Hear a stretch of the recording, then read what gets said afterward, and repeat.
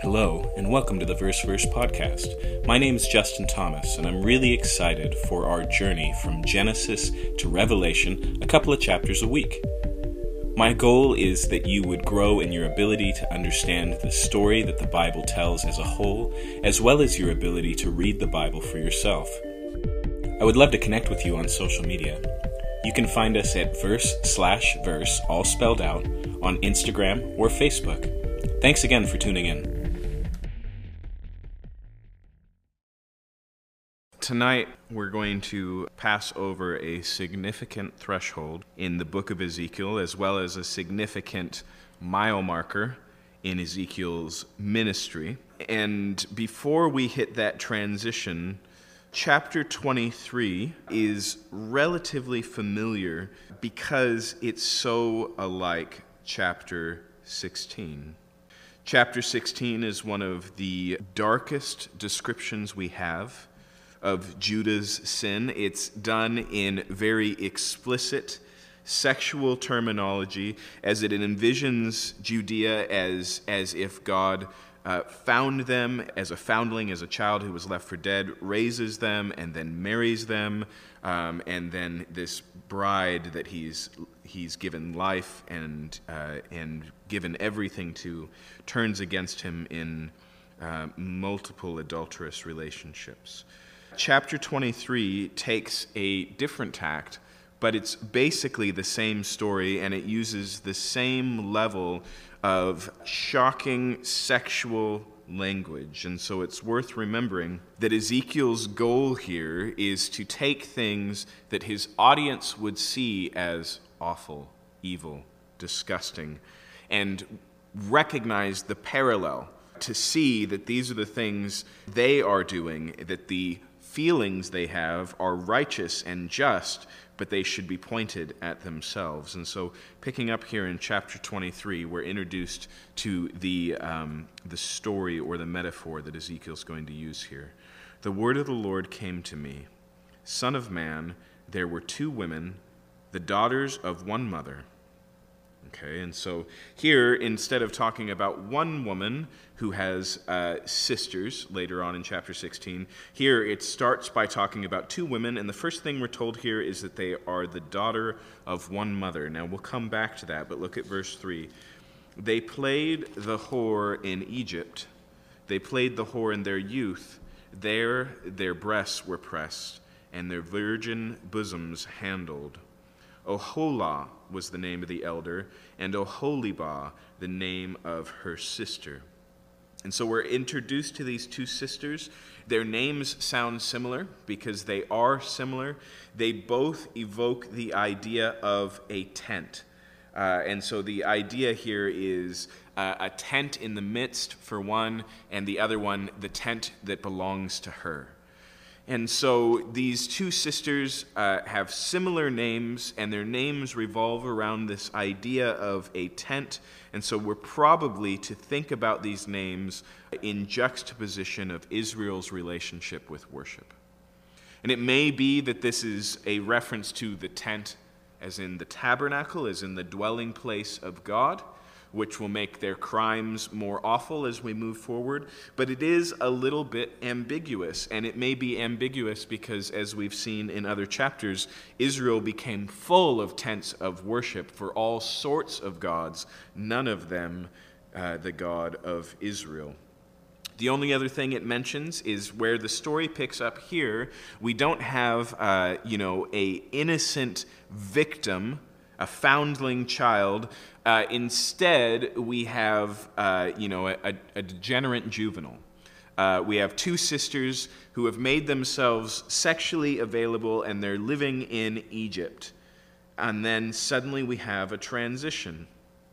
And so it says here, they became mine, and they bore sons and daughters. As for their names, Oholah is Samaria, and Oholibah is Jerusalem.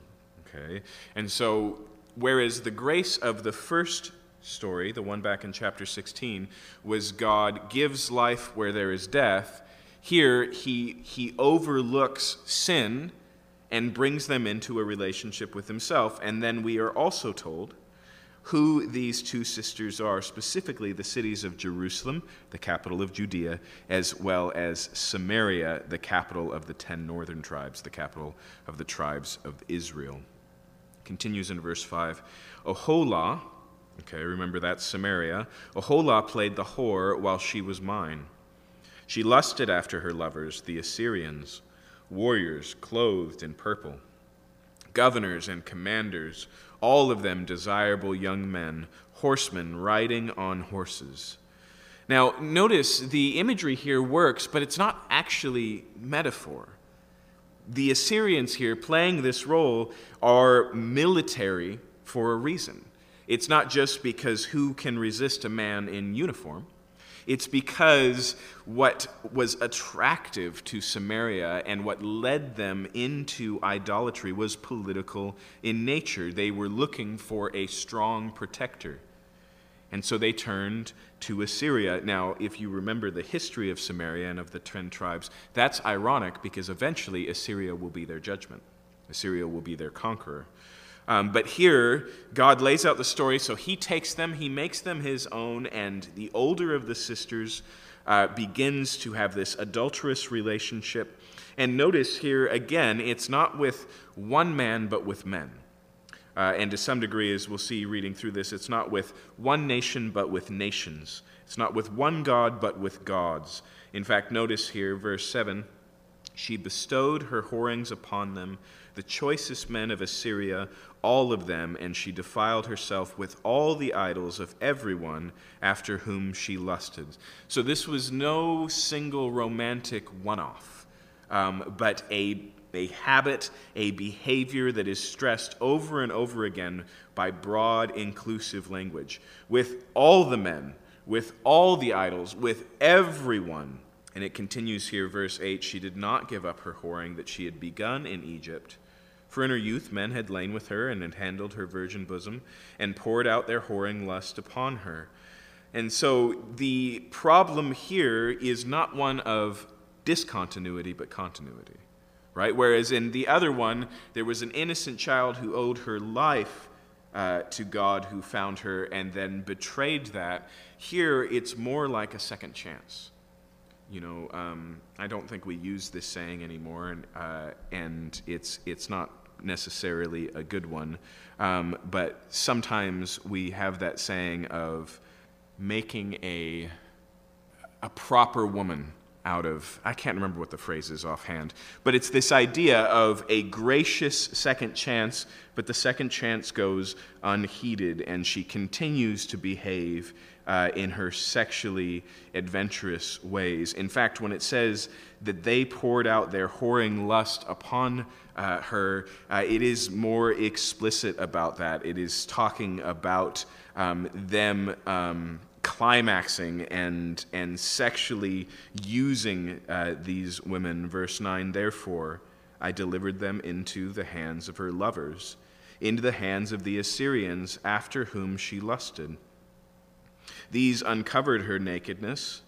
They seized her sons and her daughters, and as for her, they killed her with the sword, and she became a byword among women when judgment had been executed on her.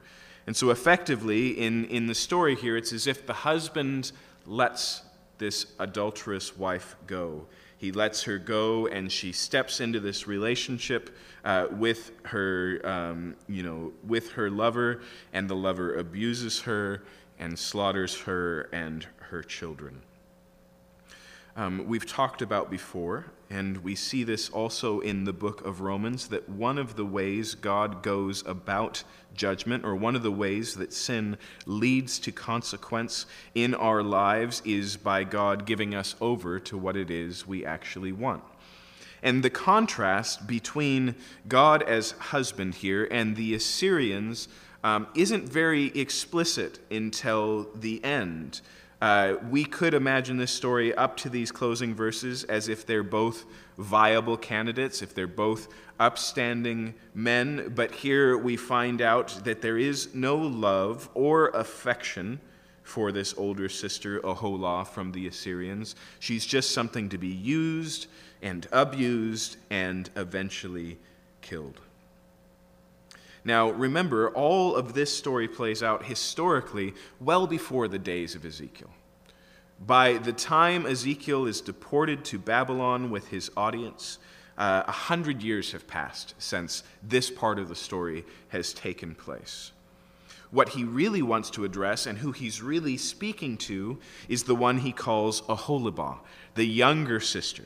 And so notice verse 11, her sister Aholibah, Jerusalem, if you remember, saw this, and she became even more corrupt than her sister in her lust and her whoring, which was worse than that of her sister. Okay, and so notice the escalation that comes from this.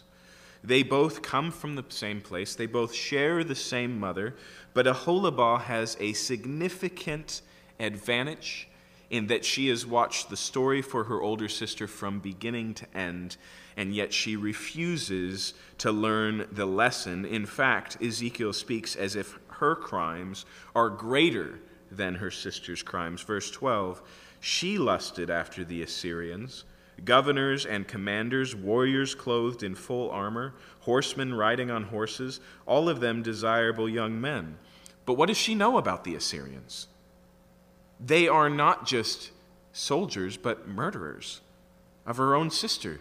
Right? The Jews watched as the Assyrians captured and defeated their people, in fact, came to the very gates of Jerusalem, and if God hadn't intervened, would have done the same thing. And yet the appeal of an alliance with Assyria, the known superpower in the world, was too appealing to Jerusalem. But it doesn't stop there. Verse 13, and I saw that she was defiled. They both took the same way. But she carried her whoring further. She saw men portrayed on the wall, the image of the Chaldeans portrayed in vermilion, wearing belts on their waists with flowing turbans on their head, all of them having the appearance of officers and the likeness of Babylonians whose native land was Chaldean. And so get the idea here. It's as if she's seeing some sort of large exported good, a vase, or some sort of a large container, and painted on it are paintings of foreigners so far away that they've never actually met in person, but that picture fills her with longing. She wants to get to know these men. Verse 16, when she saw them, she lusted after them and sent messengers to them in Chaldea. And so another place we see the escalation of the sister is that she doesn't just respond to the advances of a nearby neighbor, but goes seeking a foreign lover in the Babylonians. And you may remember that there comes an occasion where the king of Jerusalem, Hezekiah by name, entertains the Babylonians, shows them around Jerusalem, invites them in. This is what's being touched on here in the story. And so, verse 17, the Babylonians came to her into the bed of love, and they defiled her with their whoring lust. And after she was defiled by them, she turned from them in disgust. And when she carried on her whoring so openly and flaunted her nakedness, I turned in disgust from her, as I had turned in disgust from her sister. Yet she increased in her whoring, remembering the days of her youth when she played the whore in the land of Egypt and lusted after her paramours there, whose members were like those of donkeys and whose issue was like that of horses. Now the language there is idiomatic, and yet it can't escape, even in its idiom, being explicit.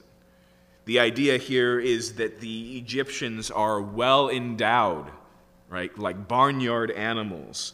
And so we see here again, in the language of Ezekiel, this attraction is as base as it can possibly be. And again, this was a problem in Jerusalem's later history, is once Babylon becomes a power and is no longer a friend to Jerusalem but a threat, they turn to Egypt. Egypt will save them from Babylon. And so it continues here, verse 21, thus you longed for lewdness of your youth when the Egyptians handled your bosom and pressed your young breasts. Now, just a side note before we continue on, remember how often in Israel's history they're encouraged not to return to Egypt, not to buy horses in Egypt, not to find support in Egypt. And so here that story is being told again, and now we get to the sentencing, we get to the conclusion. Therefore, O Oholibah, thus says the Lord God, behold, I will stir up against you your lovers, from whom you turned in disgust, and I will bring them against you from every side. The Babylonians and the Chaldeans, Pekod and Shoa and Koa, and all the Assyrians with them, desirable young men, governors and commanders, all of them officers and men of renown, all of them riding on horses.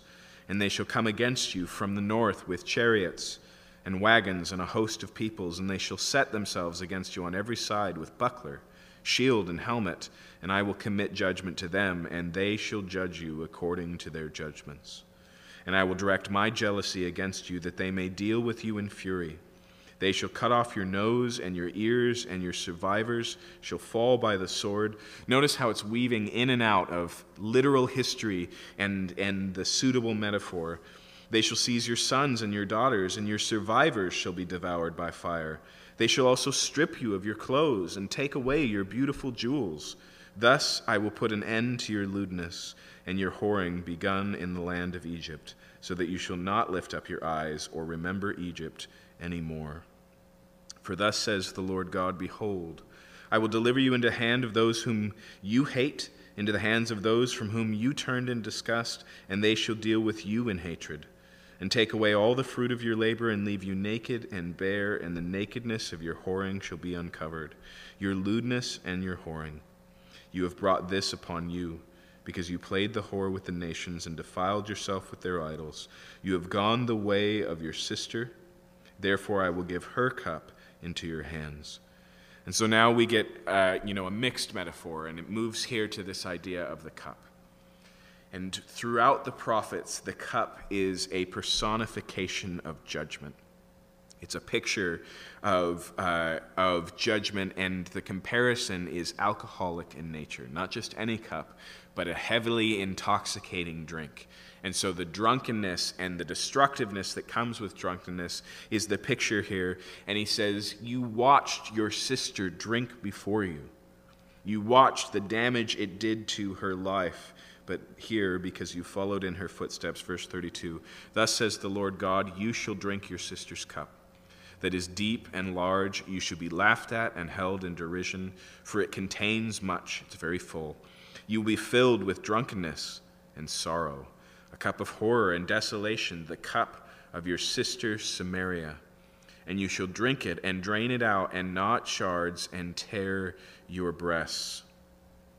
For I have spoken, declares the Lord God. Now, notice here, put yourself, if you will, in the shoes of Jerusalem. They watch as, because of the northern tribes' unfaithfulness, Samaria is captured, the people are deported to Assyria, and they are the ones left.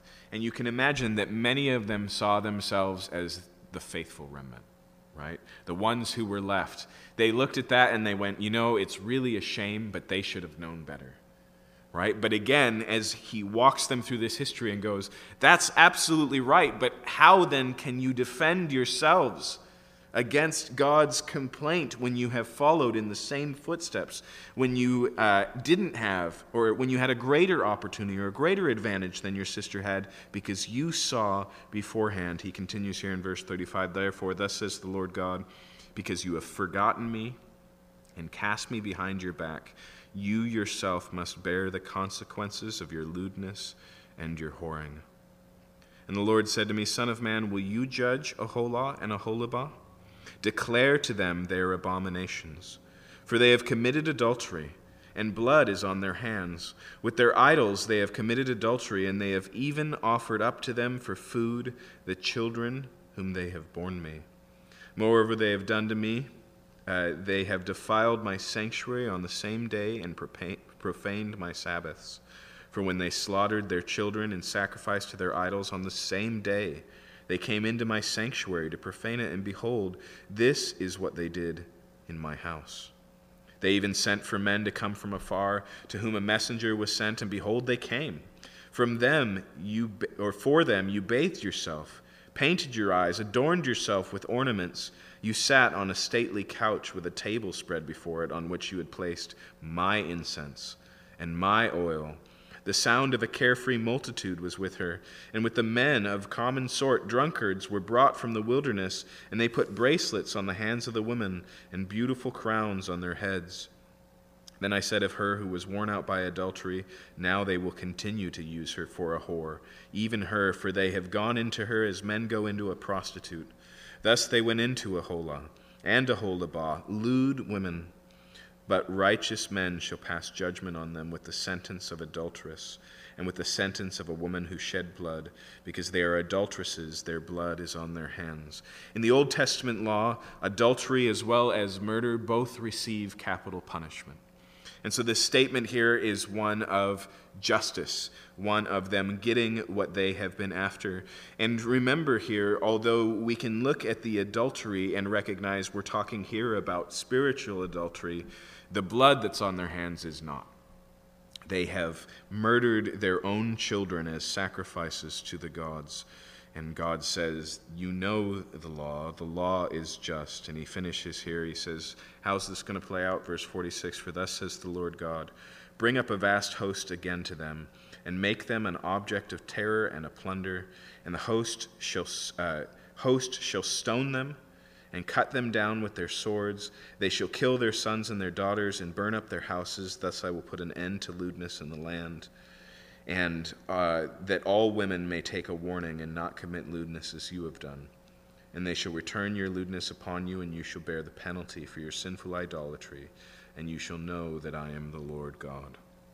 Now again, this is extreme, it's explicit, it's intense, it's shocking, and that's the point. And this is the last message that is given to us while there is still time for response. Okay? And so it serves its purpose as being kind of the final attempt Ezekiel and God through Ezekiel makes to get Jerusalem's attention. But when we get to chapter 24, the judgment that is threatened comes. Look at verse 1. In the 9th year, in the 10th month, on the 10th day of the month, the word of the Lord came to me, Son of man, write down the name of this day, this very day. The king of Babylon has laid siege to Jerusalem this very day. Okay. Now remember, Ezekiel is where? He is in Babylon. The distance is significant, hundreds of miles, and so for the message of Jerusalem is surrounded by the Babylonian army to arrive is going to take days, maybe even weeks, before they hear the news. But Ezekiel knows it in advance, and he declares it in advance, and he puts it on a calendar, and he circles it, which is going to be the validation of his ministry. Okay. And then he's given a role. Verse 2, Son of man, write down the name of this day, the very day. The king of Babylon has laid siege to Jerusalem this very day. Side note, remember that it's an 18-month siege until Jerusalem falls. It continues in verse 3, and utter a parable to the rebellious house and say to them, thus says the Lord God. Now this next section for you is probably formatted different than the rest because it's poetic in nature. In fact, most commentators believe that it's in the format of a song and maybe even a known song that he parodies here to make the point. The content of the song is actually really simple. It's a song you would sing as you cook. Right? It's a cooking song. Set on the pot, set it on, pour on water also. Put in the pieces of meat, all the good pieces, the thigh and the shoulder. Fill it with choice bones. Take the choicest one of the flock. Pile the logs under it. Boil it well. Seethe also the bones in it. And so the picture here is relatively neutral of a significantly wealthy meal being prepared. In this day, meat was not as common in your meals as it is in our day. And so killing an animal and cooking it was something for special occasions. In fact, it may even be that the special occasion in mind here is sacrificial in nature. You may remember that animal sacrifice was a significant part of Jewish worship, and that often involved feasting. Consider, for example, back in the book of Leviticus, the fellowship offering, which was offered to God, and a portion was given to God, and then the rest was shared between the offerer and his friends and family, the picture being a time of communion with God himself and enjoying that relationship. So when the song is sung here, as Ezekiel is walking down the street, it's relatively neutral in its meaning. It might even be attractive. In fact, maybe it has the appeal of either drawing people to a feast as kind of a melodic invitation, or it could be a very positive thing. Sacrifices to God are something that are well received and holy, and even as we saw in the last chapter, something Jerusalem continued to offer even while they worshipped other gods. But now the interpretation is given in verse 6. Therefore, thus says the Lord God, woe to the bloody city, to the pot whose corrosion is in it, and whose corrosion has not gone out of it. Take it out piece after piece without making any choice. And so the idea here is that the pot is set up here and the pieces have gone in, but it's not for a delicious stew. It's actually been so significantly scalded to the pot that the pot is ruined. Okay. In fact, the idea here is one of defilement. It's as if the animal that went into this pot, was dyed and rotten, and now the pot is both ceremonially and hygienically unclean. And so it continues here, and it starts to tell us what's really going on. For the blood, verse 7, she has shed in her midst. She put on the bare rock. She did not pour it out on the ground to cover it with dust. Now again, Ezekiel is a Levitical priest, and he's using Levitical practice to explain here when Jews ate of animals or when they sacrificed them, they always let the blood drain out first. And God explains they're not to eat meat with the blood in it because the blood is the issue of life. And it belongs to God alone. And so he says your behavior in the city is as if you just poured the blood out everywhere. You're not keeping the Levitical law. And so he says, verse 9, therefore, thus says the Lord God, woe to the bloody city. I will also make the pile great. Heap on the logs, kindle the fire, boil the meat well, mix in the spices, and let the bones be burned up. Okay, suddenly we have too hot of a fire, right? Then set it empty upon the coals, that it may become hot, and its copper may burn, that its uncleanness may be melted in it, and its corrosion consumed. Okay? This is like the cleaning mode on your oven, right? Where you crank it all the way past 500 degrees, and it's not for cooking. It's to cleanse it of the things that have stuck to the inside of the oven. And so he says, you are a pot. But what's inside the pot is corruption, it's uncleanness, and I'm going to burn it all away. Verse 12, she has wearied herself with toil. Its abundant corrosion does not go out of it into the fire with its corrosion. Okay, so no amount of elbow grease is going to remove this stain. It's just the fire. On account of your unclean lewdness, because I would have cleansed you, and you were not cleansed from your uncleanness, you shall not be cleansed any more till I have satisfied my fury upon you.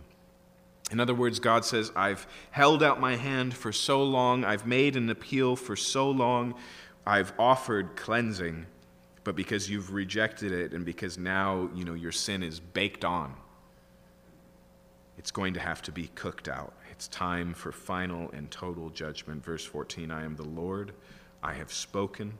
It shall come to pass, I will do it, I will not go back, I will not spare, I will not relent. Do you see how the verbs are just heaped on there? How do you know that this is inescapable? Let's go down the list. Because God is God, because he has said so, because it's going to happen, because he's determined to do it, because there's no turning around, because he's not going to spare or relent. According to your ways and your deeds, you will be judged, declares the Lord God. So here the announcement is made, it's happening today, and it is, a pot in the fire, and it's not about a simple discipline or a cleansing, but the total destruction of Jerusalem.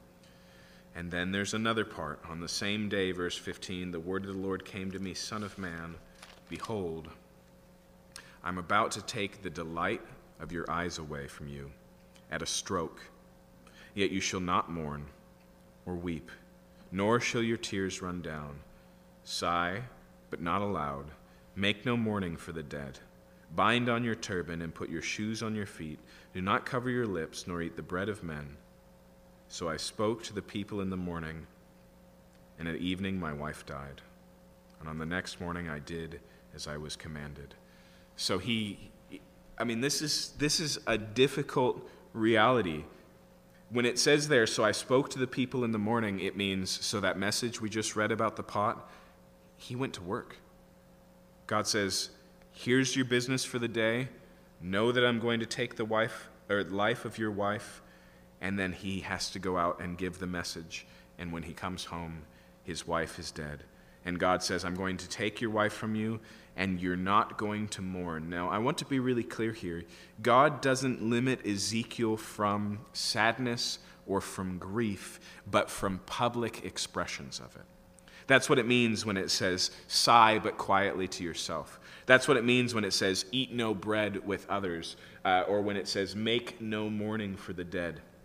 In traditional Middle Eastern societies, mourning is a public event, and it has a very public display. Even in the days of Jesus, it was still common to hire professional mourners who would walk with your procession and weep. We have our own ways to do this, right? We have a hearse, and we have the black cars that the families pass through. There are things that mark our processions, but theirs were larger, bigger manifestations of the true and personal pains. That's what he's restricted from. Now, we've seen Ezekiel have to play the part many times, but this is probably his most difficult assignment. In fact, just think about the fact that up to this point, we didn't know Ezekiel had a wife.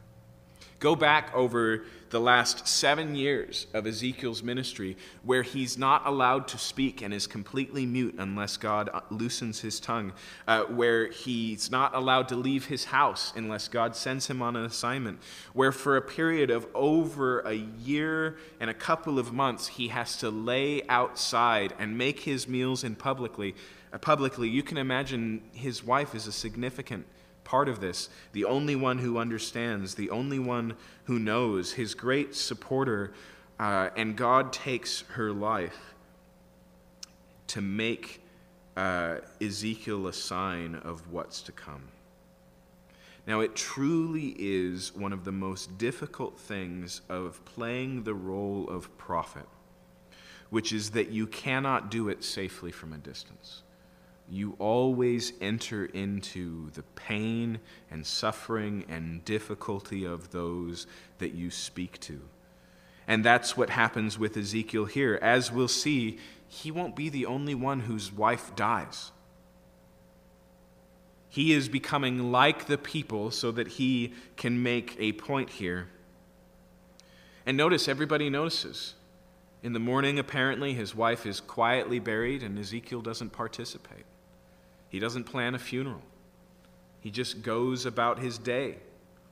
In verse 19, the people said to me, will you not tell us what these things mean for us, that you are acting thus? So they know, because everything Ezekiel does has a meaning.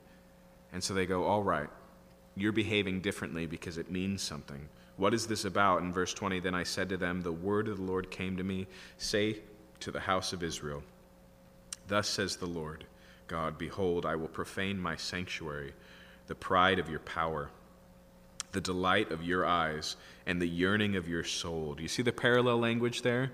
And so for Ezekiel, these things were his bride. For Jerusalem as a whole, for Judah as a whole, for the Jews as a whole, it was the temple.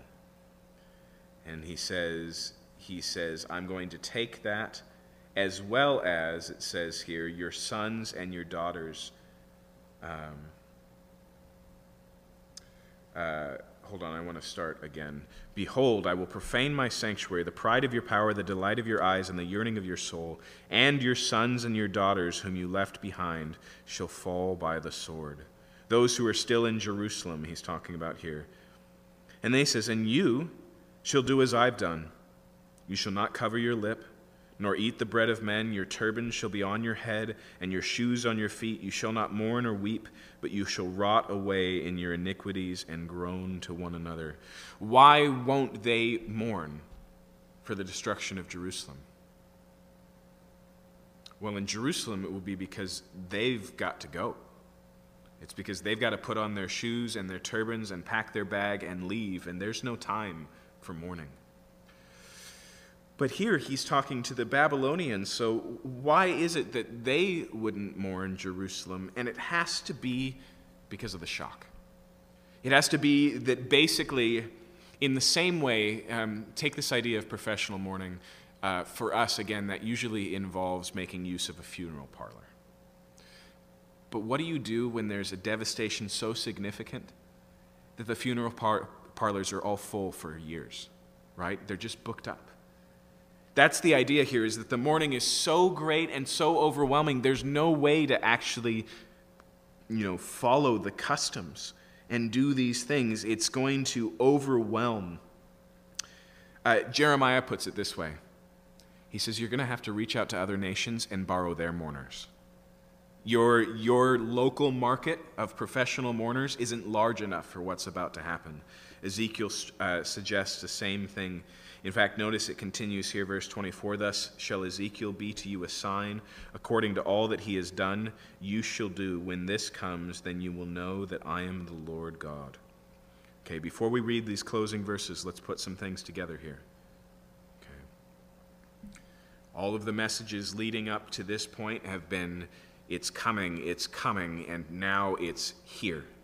Right? All the message has been repent, turn around, there's still time, and now it's no longer that's the case. Here is judgment. Here is mourning. And the question naturally to ask is this the end of Israel? Is this the end of Jerusalem? Is this the end of God's relationship with his people? And as we've talked about before, Ezekiel functions as a sign to the people of Israel. And not just in the places where we've seen him, where he lays on one side and sieges Jerusalem, or here where he doesn't get a chance to mourn his wife, but in the broad contours of the book, he's also a sign of hope. And so just as in the beginning he was one as though he was dead, and then the Spirit entered him so he could stand up, again we see sudden hope. Verse 25, as for you, Son of Man, surely on the day when I take from them their stronghold, their joy and glory, the delight of their eyes and their soul's desire, and also their sons and daughters, on that day a fugitive will come to you and report to you the news. On that day your mouth will be opened to the fugitive, and you shall speak and be no longer mute. So you will be a sign to them, and they will know that I am the Lord. So notice what he says here. Just as was promised all the way back, there's a reminder here that when the curtain falls on Jerusalem, when the siege is over and the destruction happens, then this 7-year-long disciplinary action where he was bound to his house and where his mouth was bound and he couldn't speak of his own will, that's all going to come to an end. But why? What does it mean? Is this just a consolation prize? Hey, I know that I took your wife, but I'm going to give you back your speech. If you remember, there's two things that go into Ezekiel no longer being able to speak. The first is his own resistance and unwillingness. It's a disciplinary action because he refuses to speak, and God basically says, so be it. But the other reason is because God illustrates in chapter 3, and he basically says, now you will not be able to intercede for the people. But now the possibility of intercession opens. Okay. Here we're told that all of Jerusalem, all of the Jews as a total, they're going to lose their voice and not even be able to mourn. But Ezekiel, the prototype of where God's doing, as soon as judgment falls, his speech comes back. In fact, this is fascinating. But now that this is in place, the whole posture of the book shifts. Starting with chapter 25, all the way into the mid-30s, we begin messages of hope. And that's all it took to get there. Right? The way the book is organized, it's turn around, repent, there's nothing but judgment coming, and then as soon as the judgment falls, God says, okay, now let's talk about what's next. And it's about restoration. It's about positive. Ezekiel was disciplined, and now the discipline is over. Jerusalem's discipline, the day that it ends, God's moving on to the next stage, moving towards the restoration. And so what we have in the beginning that makes up the beginning of the messages of hope is actually more judgment. But there's a significant difference. This judgment is on those who mocked, who persecuted, who taunted, who celebrated the destruction of Jerusalem. And so the reason why these messages are messages of hope, and remember, we have no reason to believe that any of these prophecies against these nations around Israel, Ezekiel delivered to them. They're about these nations, they're spoken to these nations, but their real audience is Jerusalem. And so it becomes a sign of God setting things right. And so, let's just jump right in here to chapter 25. Now, we've seen a large section like this in the book of Jeremiah. We call it the judgment of the nations. There's one in the book of Isaiah as well. It's usually a part of the cadence of the way these books work. And so we're not going to spend a lot of time here, but I want you to notice the cadence, or the pattern, if you will, and then I want you to notice just what places are on the list. So the first one here is Ammon. Now, last week we talked about a sign that Ezekiel performs where he creates a crossroad sign. One leads to Ammon, one leads to Jerusalem. And he's to act out as if he was King Nebuchadnezzar, determining through signs and portents, through entrails and the throwing of arrows and all these things, which way to go. And God says, I'm going to turn those elements to lead him to Jerusalem. And then there's just an aside, and he says, but don't think, Ammon, that you're getting off the hook. And so now it returns to the Ammonites, and they're the first on the list. The word of the Lord came to me, Son of man, set your face towards the Ammonites and prophesy against them. Say to the Ammonites, hear the word of the Lord God, thus says the Lord God, because you said, aha, over my sanctuary when it was profaned, and over the land of Israel when it was made desolate, and over the house of Judah when they went into exile. Therefore, behold, I'm handing you over to the people of the east for a possession, and they shall set their encampments among you and make their dwellings in your midst. So notice he says, you're going to receive the same judgment, and the reason that's given here is because they took pleasure in the destruction upon Judah. The Germans actually have a word for this, because it's become a significant part of our Facebook world. You may have heard it. It's Schadenfreude. Okay? Schadenfreude is to take pleasure in the pain of someone else. And we'll see that that's a running theme throughout these ideas. But ultimately, it's short-sighted for two reasons. One, because they mistake this temporary happening to Jerusalem as a total invalidation, not just of the Jews, but of the God of the Jews. And that is a mistake. And two, the second mistake they make is not realizing that they are deserving of and receiving the same punishment.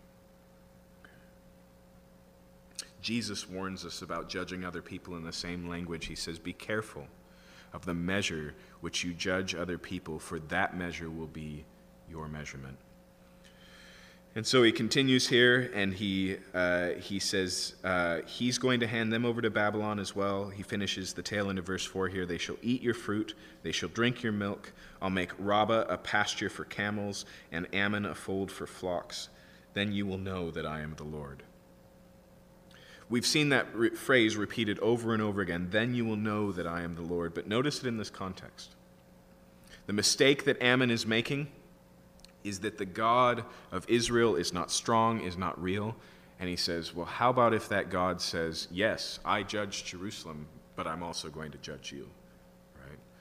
And it continues here, verse 6, for thus says the Lord God, because you have clapped your hands and stamped your feet and rejoiced with all the malice within your soul against the land of Israel, therefore, behold, I've stretched out my hand against you, and I will hand you over as plunder to the nations, and I will cut you off from the peoples and make you perish out of the countries. I will destroy you. Then you will know that I am the Lord. Then he moves on to Moab and Seir. Now, if we had a map in front of us and we were looking at Israel, we're dealing with Israel's immediate neighbors, and Ezekiel here is moving counterclockwise around Israel. Okay, and so first we start with the Ammonites in the northeast.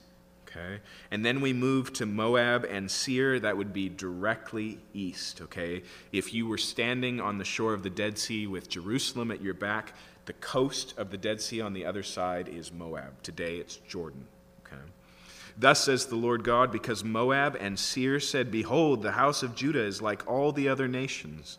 See, again, the same mistake. I knew that the God they said was the God of all nations wasn't a God at all. I knew they were just like others. Now, actually, there's truth in what they're saying, right?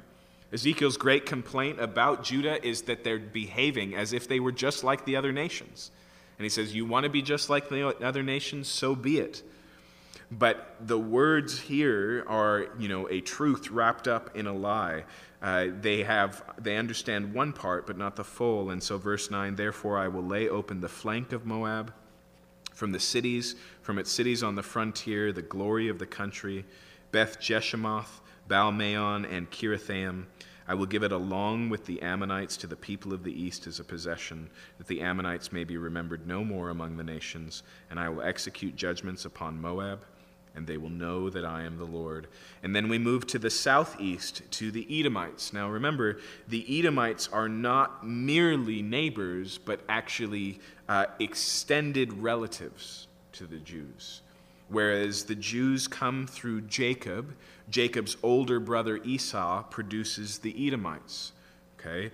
But they actually respond in the same way. Even with those distant family ties, look at verse 12. Thus says the Lord God, because Edom acted revengefully against the house of Judah, and is grievously offended in taking vengeance on them. Now that's a stronger criticism. It's not that they take pleasure in the destruction of the Jews, it's that they take advantage of the destruction of the Jews. And we read more about this in the minor prophet Obadiah, which is devoted to the Edomites. Obed, Edom, Obadiah and the Edomites. And so if you look at Obadiah, it kind of expands on this criticism. And here's what it says. It says, verse 10, because of the violence done to your brother Jacob, shame shall cover you and shall be cut off forever. On the day that you stood aloof, on the day that strangers carried off his wealth and foreigners entered his gates and cast lot for Jerusalem, you were like one of them. But do not gloat over the day of your brother in the day of his misfortune. Do not rejoice over the people of Judah in the day of their ruin. Do not boast in the day of distress. Do not enter the gate of my people in the day of their calamity. Do not gloat over his disaster in the day of his calamity. Do not loot his wealth in the day of his calamity. Do not stand at the crossroads to cut off his fugitives. Do not hand over his survivors in the day of distress. In other words, when that passage opens, it looks like at the very least they've bought Babylonian merchandise, right? And the big foam fingers, and they're sitting on the sidelines and cheering. But they actually begin to participate. They go, actually, there's not enough soldiers here to loot all of Jerusalem. We can get in on this action. And they come in and they do the looting.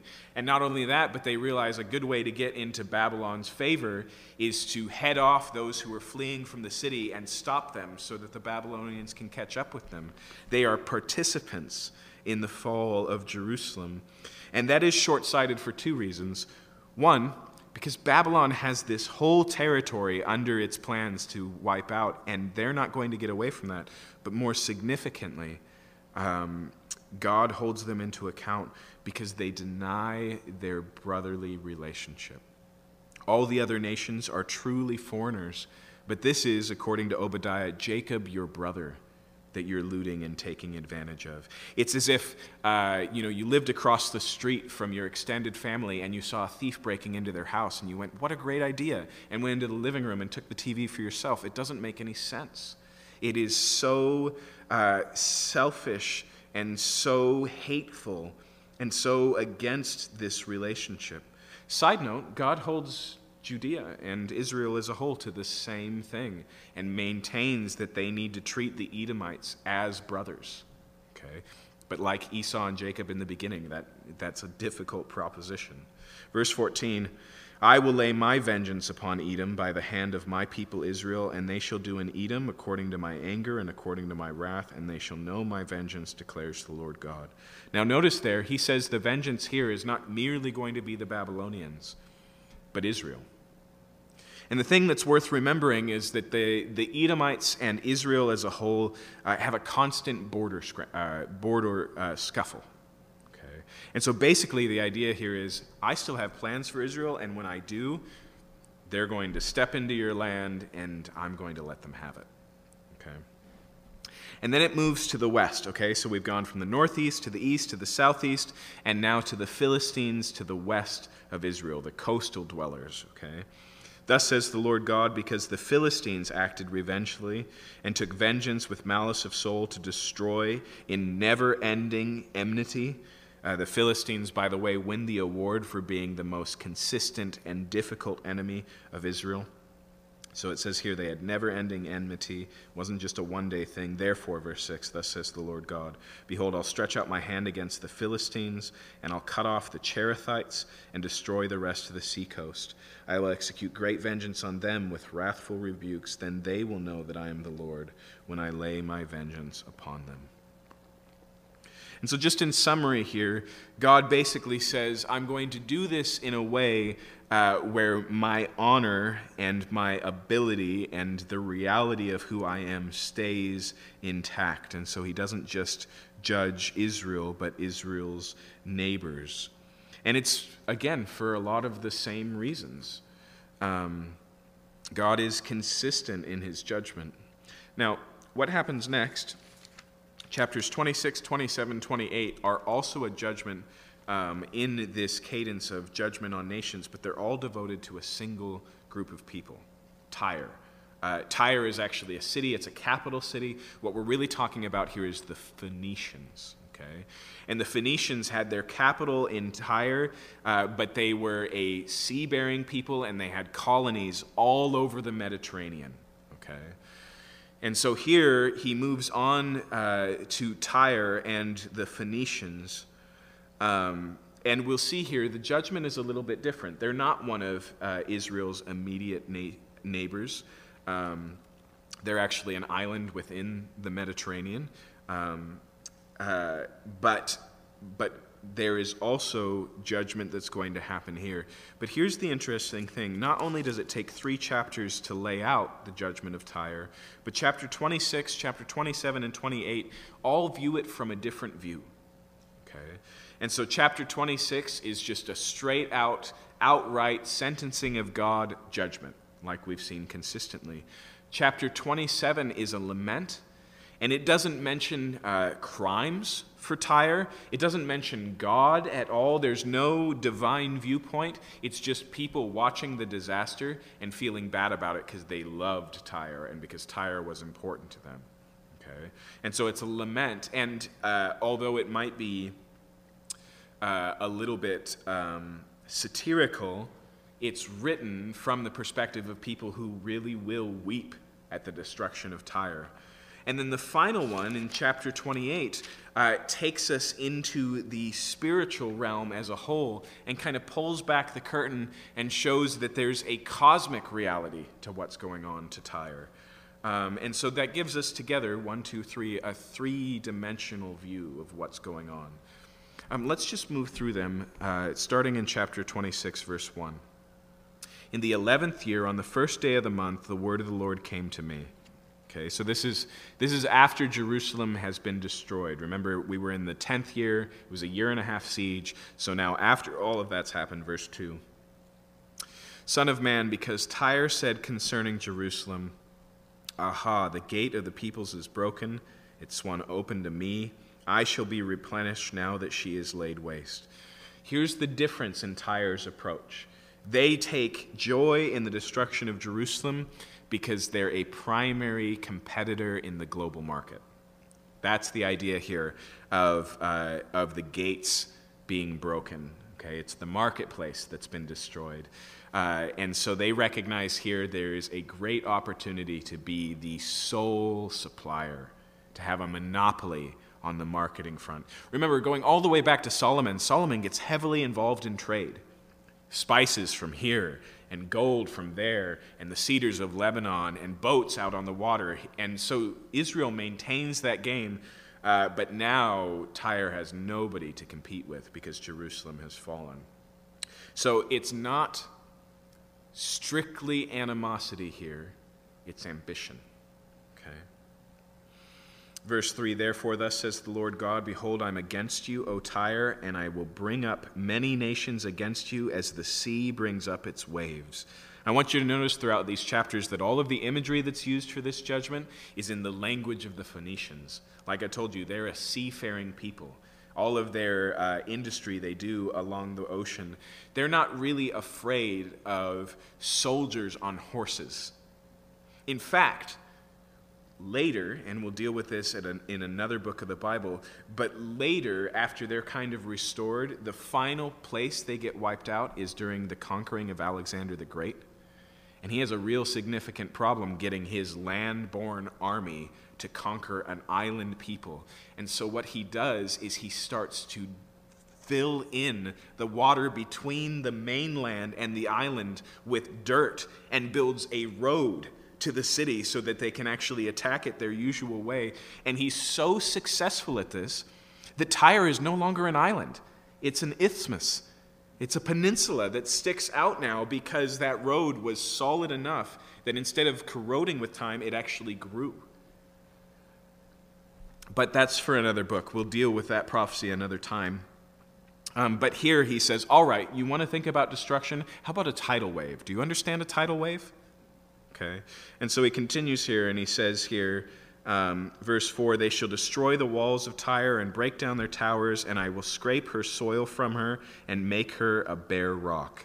Okay. It's just this island, and he says it's as if God just reaches his arm and just scrapes it right off the island, is the idea here. Okay. Verse 5, she shall be in the midst of the sea, a place for the spreading of nets. For I have spoken, declares the Lord God, and she will become a plunder of nations. She's going to be so bare, it'll be a good place to dry the nets of the local fishermen, right? And he says, and she shall become plunder for the nations, and her daughters on the mainland, all of these little marketing colonies, shall be killed by the sword, and then they will know that I am the Lord. For thus says the Lord God, behold, I'll bring against Tyre from the north Nebuchadnezzar, king of Babylon, King of kings, with horses and chariots, with horsemen and a host of many soldiers. Again, their army is a navy. Their fortresses are across the sea. They've never felt threatened by Babylon. They didn't think, and on top of that, as we'll see pretty soon, they're tremendously wealthy and also important. Okay? You remember in 2008 when banks claimed that they were too big to fail? That was Tyre's security. They were too essential to too many people for anyone to threaten their power. They didn't need big armies. They had big bank accounts. Okay? And so here he says, actually, it's going to be Nebuchadnezzar. He's going to happen. Verse 8, he will kill with the sword your daughters on the mainland. He'll set up the siege wall against you and throw up a mound against you and raise a roof of shields against you. He will direct the shock of his battering rams against your walls. With his axes he will break down your towers. His horses will be so many that their dust will cover you. Your walls will shake at the noise of the horsemen and the wagons and the chariots when he enters your gates as men enter a city that's been breached. With the hoofs of his horses he will trample all your streets. He will kill your people with the sword, and your mighty pillars will fall to the ground. They will plunder your riches, and loot your merchandise. They'll break down your walls and destroy your pleasant houses. Your stones and your timber and your soil they'll cast into the midst of the water. Now notice he's being tremendously detailed here. And again, I think the reason why we find passages like this in the prophets is because it's so unbelievable. And so Ezekiel effectively here doubles down and says, I'm going to walk you through every step of what's going to happen because it's real. Verse 13, I'll stop the music of your songs, and the sound of your lyres shall be heard no more. I'll make you a bare rock. You shall be a place for the spreading of nets. You shall never be rebuilt, for I am the Lord. I have spoken, declares the Lord God. Now the fullness of that judgment, like I said, doesn't happen under Nebuchadnezzar, but ultimately under Alexander. And so we have the Babylonians, and then the Persians, and then the Greeks. Verse 15, thus says the Lord God to Tyre, will not the coastlands shake at the sound of your fall? When the wounded groan, when the slaughter is made in your midst, then all the princes of the sea will step down from their thrones and remove their robes and strip off their embroidered garments. They will clothe themselves with trembling. They will sit on the ground and tremble every moment and be appalled at you. Right? All of the little players in the market will see, the big success all crumble, and they'll basically take a day off from work. They'll, strip out of their suits and instead put on what it calls here the clothing of trembling. Right? Just fear is all that will be left, and they'll be appalled. Verse 17, they will raise a lamentation over you and say, how you have perished, you who were inhabited from the seas. O city renowned, who was mighty on the sea, she and her inhabitants imposed their terror on all inhabitants. Now the coastlands tremble on the day of your fall, and the coastlands that are on the sea are dismayed at your passing. For thus says the Lord God, when I make you a city laid waste, like the cities that are not inhabited, when I bring up the deep over you and the great waters cover you, then I will make you go down with those who go down to the pit.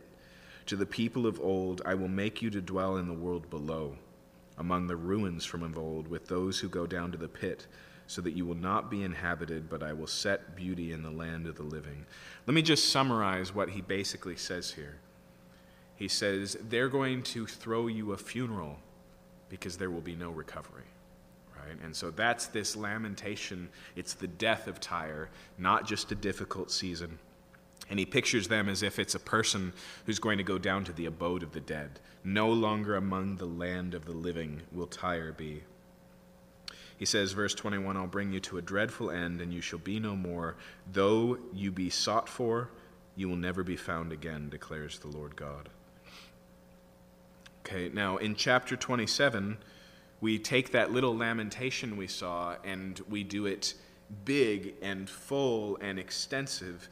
But again, I want you to notice here that it's not going to focus on the judgment. This isn't told from the victims of Tyre or from the judgment of the heavens. It's told from the lamenters, those who lose out, those who the death of Tyre costs.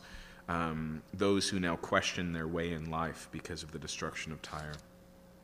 Chapter 27, verse 1, the word of the Lord came to me, now you, son of man, raise a lamentation over Tyre, and say to the Tyre who dwells at the entrance to the sea, merchants of people to many coastlands, thus says the Lord God, O Tyre, you have said, I am perfect in beauty. Your borders are in the heart of the seas. Your builders made perfect your beauty. They made all your planks of fir trees from Senir. They took cedars from Lebanon to make a mast from you. Of oaks of Bashan they made your oars. They made your decks of pines from the coast of Cyprus, inlaid with ivory. What's the point here?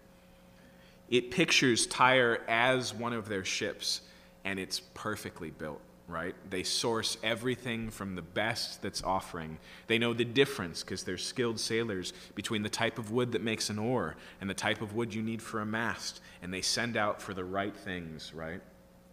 In fact, notice this, verse 7, of fine embroidered linen from Egypt was your sail, serving as your banner. Blue and purple from the coast of Elisha was your awning. Both blue and purple are royal colors, and just like gold is kind of valuable, not just because it's shiny, but because it's scarce. Blue and purple dye comes from incredibly rare sources. The idea of making an entire sail in blue and purple Whereas usually you just make a robe for a king, it's an expression of opulence. Verse 8, the inhabitants of Sidon and Arvad were your towers. Your skilled men, O Tyre, were in you. They were your pilots. The elders of Gabal and her skilled men were in you, caulking your seams. All the ships of the sea with their mariners within you to barter for your wares. And so he sees the whole marketplace here as a beautifully adorned, perfectly functioning ship that's well-staffed, right? He continues here in verse 10, Persia and Lud and Put were in your army as your men of war. They hung shields and a helmet in you. They gave you splendor. Think of Viking ships with the shields hanging on the outside, right? They gave you splendor. Verse 11, men of Arvad and Helek were on your walls all around, and men of Gamad were in your towers. They hung your shields on your wall all around. They made perfect your beauty. In other words, it was a metropolitan reality. People from all over the world were invested in Tyre, were participants in their market. Okay. Tarshish did business with you because of your great wealth of every kind. Tarshish is modern-day Spain. It's the complete other end of the Mediterranean, and in the Bible usually serves for being effectively the end of the map. Okay, and so here, their empire is not just deep, but wide. And then we have the things that they traded in. Silver, iron, tin, and lead they exchanged for your wares. Javan, Tubal, Meshech traded with you. They exchanged human beings and vessels of bronze for your merchandise. From Beth Togma they exchanged horses, war horses, and mules for your wares. The men of Dedan traded with you. Many coastlands were your own special markets. They bought you in payment ivory tusks and ebony. Syria did business with you because of your abundant goods. They exchanged for your wares emeralds, purple, embroidered work, fine linen, coral, and ruby. Judah and the land of Israel traded with you. They exchanged your merchandise, wheat of Minnith, meal, honey, oil, and balm. Damascus did business with you for your abundant goods because of your great wealth of every kind. Right? They'd become so significant again to the market. Whoever you wanted the goods from, you just went to Tyre. They were the middleman for this whole thing. Notice here it goes on, it says, great wealth of every kind, wine of Helbon, wool of Sehar, and casks of wine. From Uzal they exchanged for your wares wrought iron, cassia, and calamus were battered for your merchandise. Dedan traded with you in saddle clothes for riding. Arabia and all the princes of Kedar were with your favored dealers in lambs and rams and goats. In these they did business with you. The traders of Sheba and Ramah traded with you. They exchanged for your wares the best of all kinds of spices and precious stones and gold. Now clearly here it's laying it on a little bit thick. In fact, remember, the whole tone of this is it's glorifying, right? Tyre here is being upheld as being the most successful trading empire around, filled with wealth, again, essential to the world economy. And it's not being teasing or satirical. And so we have to go, what is it that Ezekiel is doing? And we'll save that for a minute, but let's continue here. Verse 23, Haran, Cana, Eden, traders of Sheba, Asher, and Chilmad traded with you. In your market, these traded with you in choice garments, in clothes of blue and embroidered work, and all the carpets of colored material bound with cords and made secure. The ships of Tarshish, remember Spain, traveled for you with your merchandise, so you were filled and heavy laden in the hearts of the sea. Okay, so here is everything they're doing, and remember he basically said, you're a boat, and he's described everything and now all the wealth that it's carrying, but its fate is like that of the Titanic. Verse 26, your rowers have brought you out into the high seas. The east wind has wrecked you in the heart of the seas. Your riches, your wares, your merchandise, your mariners, your pilots, your caulkers, your dealers in merchandise, all your men of war who are in you with all your crew that's in your midst, sink into the heart of the seas on the day of your fall. At the sound of the cry of your pilots, the countryside shakes down from their ships. Come, all who handle the oar, the mariners and all the pilots of the sea, stand on the land and shout aloud over you and cry out bitterly. Why? Because their entire wealth is sinking to the bottom of the ocean right in front of them. They cast dust on their heads and wallow in ashes. They make themselves bald for you and put on sackcloth on their waist, and they weep over you in bitterness of soul with bitter mourning. In their wailing they raise a lamentation for you and a lamentation over you. Who is like Tyre? Like one destroyed in the midst of the sea, when your wares come from the seas. You satisfied many people with your abundant wealth and your merchandise. You enriched the kings of the earth. Now you are wrecked by the seas and the depths of the water. Your merchandise and all your crew in the midst have sunk with you. All the inhabitants of the coastland are appalled at you. The hair of the king bristles with horror. Their faces are convulsed. The merchants among the people hiss at you. You have come to a dreadful end and shall be no more forever. Now, when you look at other laments in the Bible, and again, I would point you to the lament that David gives over the death of Jonathan and Saul. It's always a contrasting of the glory with the final end of, right? The horror of this is one of distance. And so a lament begins by painting very high so that the fall is described as being tremendously low. Whereas with the other nations, their danger to Israel, their danger to even Ezekiel's audience, those living in Babylon, was through their direct and violent animosity. The danger of Tyre was different. It was enticement. It was temptation. It was attractive, right? And I think we understand this because this is the difference between the dangers we face in our own lives from those idols that drive us through fear, like, real enemy, and like wealth today, draw us away from God, not through anything but seduction. So why then is the lament so valuable here? And it must be valuable. Not only because that's clearly Ezekiel's intention here, but also John resonates with this intention so much. He basically takes this entire chapter and he repeats it about the Rome of Revelation. If you read it, he starts talking about the ships of Tarshish and Tyre, and he repeats the whole thing. He takes all the imagery and he moves it forward because he wants to say the same thing. One of the threats of Babylon in the book of Revelation is the violent attack, but another is the attractive appeal. Okay, and so this lament serves the value of helping us to recognize how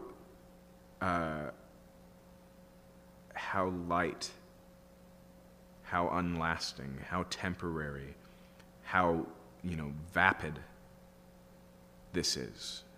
We have that proverb, don't put all your eggs in one basket. But Jesus says about wealth that the problem with wealth is not that we shouldn't have an investor's mindset, but that when we make wealth our end-all and be-all, we're bad investors. He says, why do you invest in things that moths can destroy, and thieves can steal, and rust will corrupt? He says, instead, if you want real treasure, lay it up in heaven. The idea of this lament and what makes it valuable, and one of the things laments do, is they help us to see the big picture so that the disappearing attractiveness that comes with sin, the bait without the hook, it helps us to see beyond those things, and that's the purpose of this lament. Now, it's true, this destruction is going to happen, and people will really do these things, but it's also a recognition of the fact that Tyre was not an eternal kingdom. It was not the solver of all the world's problems. It was not too big to fail. Right? So this brings us to the final viewpoint here. We start one more time, and this time it looks at Tyre personified in its leadership, the Prince of Tyre. And this is something we see in other places, but I want you to notice here, this gets into motive. And as it does so, it starts to cast this not in strictly and somewhat neutral economic terms. Like, outside of the fact that one of the things that he traffics in is human lives, in other words, slaves, not much in this list is really evil or wicked in and of itself.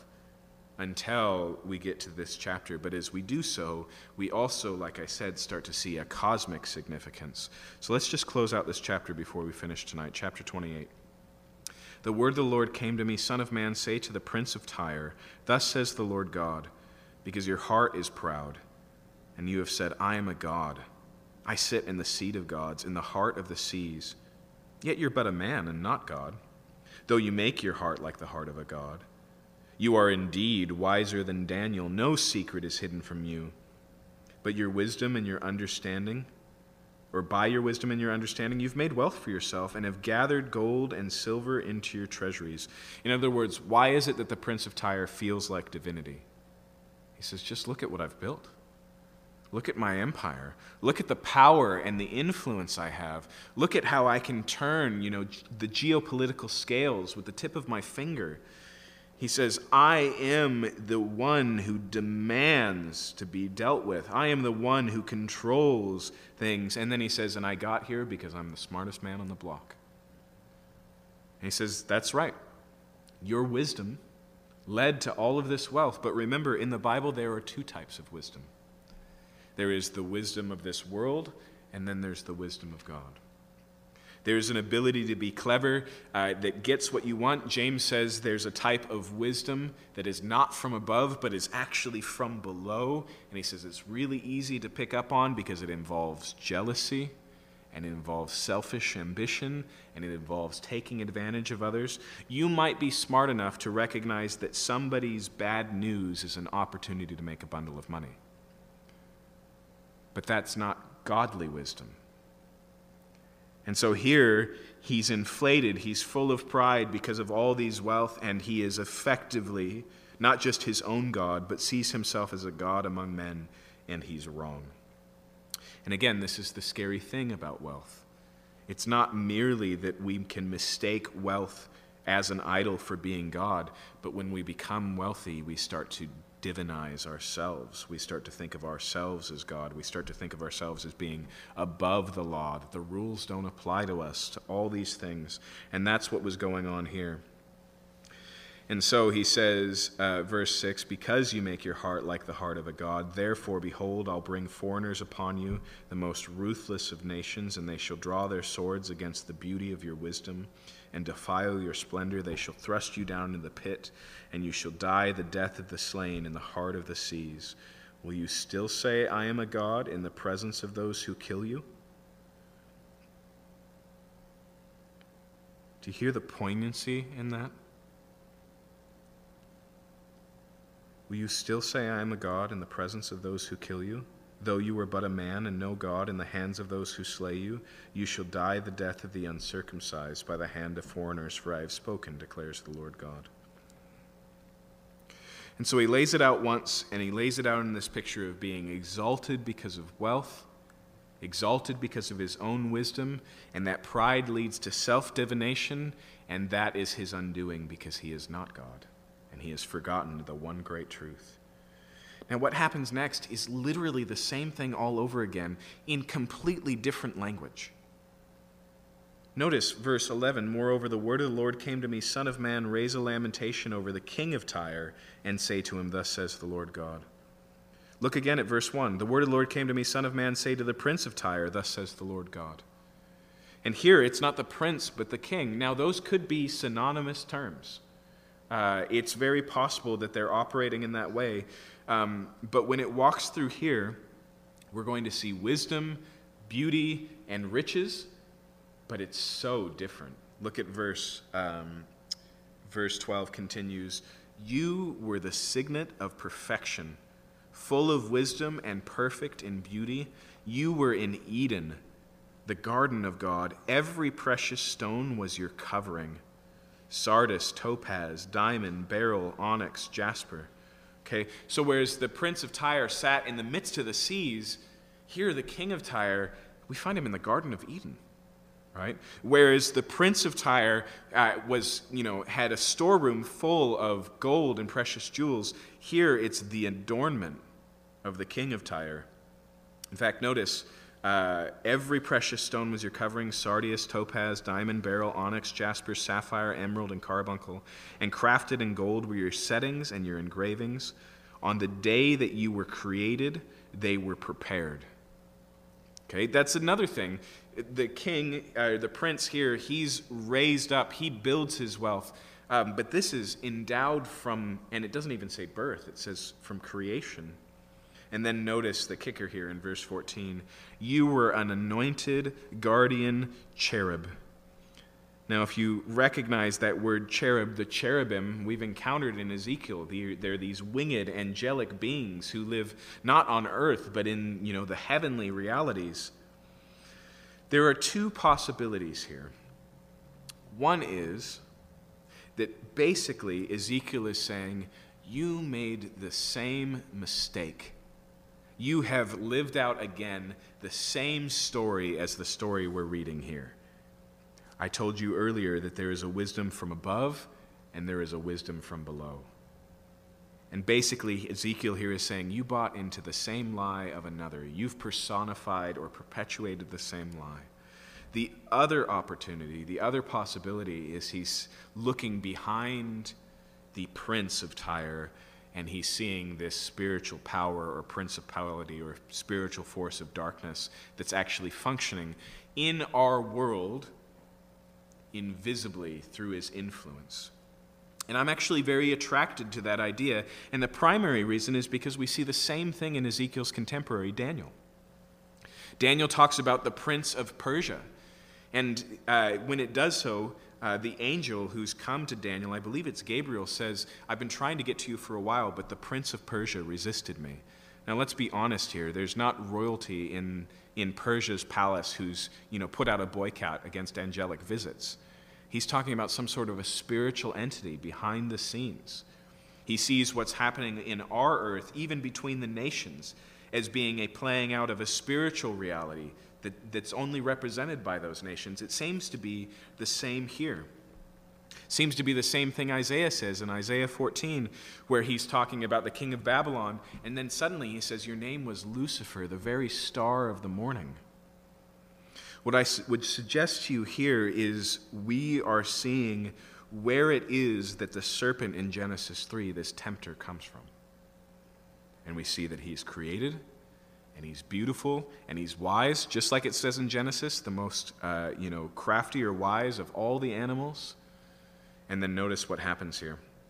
He says, you were an anointed guardian cherub. I placed you. You were on the holy mountain of God. In the midst of the stones of fire you walked. You were blameless in all your ways from the day you were created. Do you think that could apply to the prince of Tyre? You were blameless from the day you were created until unrighteousness was found of you. In the abundance of your trade you were filled with violence in your midst, and you sinned. So I cast you as a profane thing from the mountain of God. I destroyed you, O guardian cherub, from the midst of the stone of fire. Your heart was proud because of your beauty. You corrupted your wisdom for the sake of your splendor. I cast you to the ground. I exposed you before kings to feast their eyes on you. By the multitude of your iniquities and the unrighteousness of your trade, you profaned your sanctuaries. So I brought fire out from your midst. It consumed you, and I turned you into ashes on the earth. In the sight of all who saw you, all who you know among the peoples are appalled at you. You have come to a dreadful end and shall be no more forever. If I'm right, and this is speaking of, the demonic reality, then it traces the story from Genesis all the way to the end in Revelation, right? When Satan and the Antichrist, the beast, and the prophet of the beast are all cast into the lake of fire. Right? This is the idea of this story. But what's most important for us tonight is the parallel between these two things.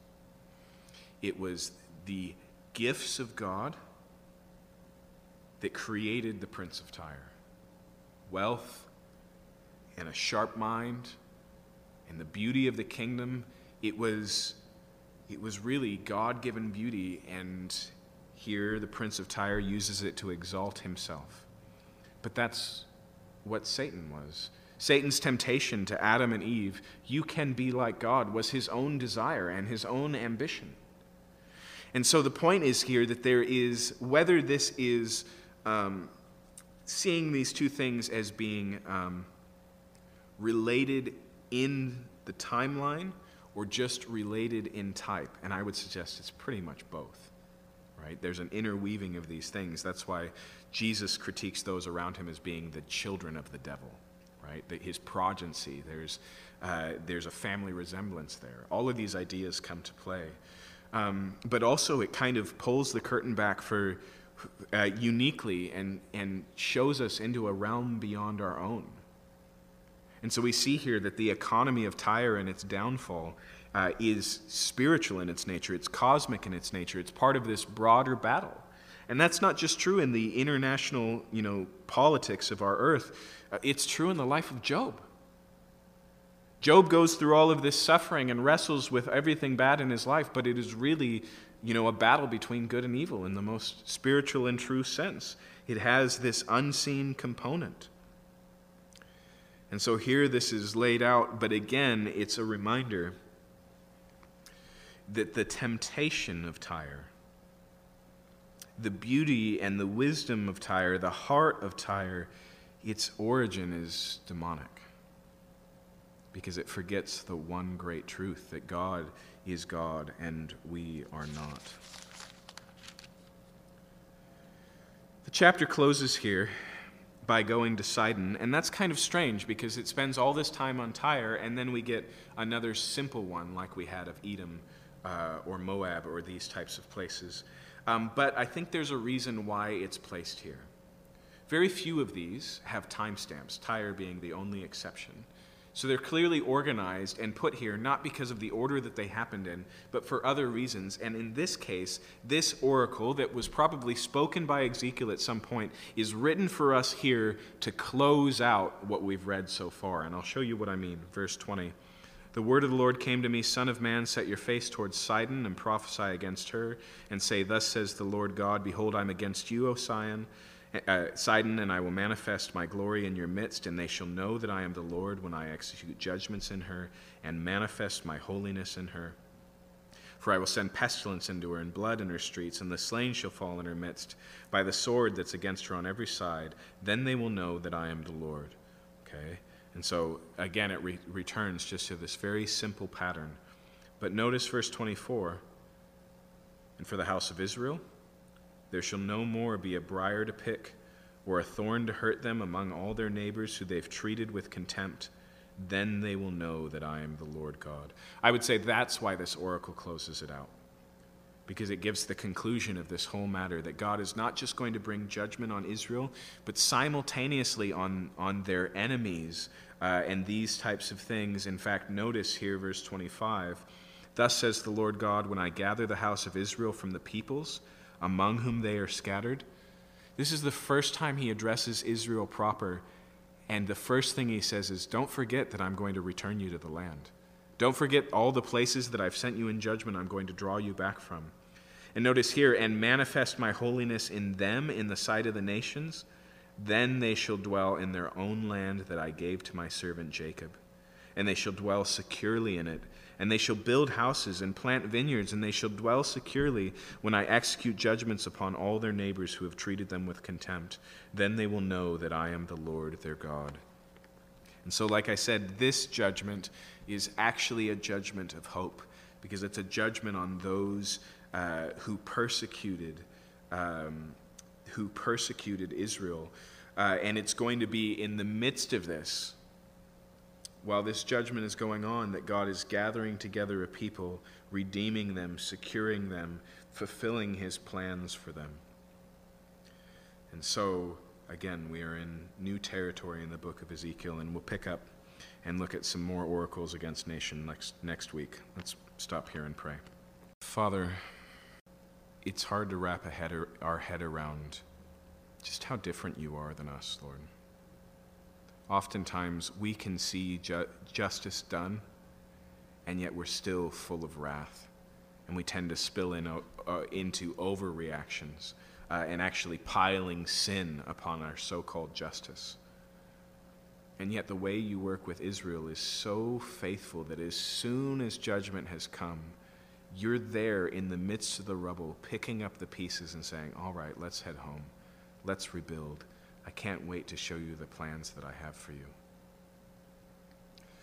And Lord, that reality, even though it comes with the threat of judgment, even though it comes with the high demands of your goodness and your holiness, is so much better than the deceitful ways that we run from you, than when we chase the tails of idols, Lord, or when we lust after the wealth of Tyre.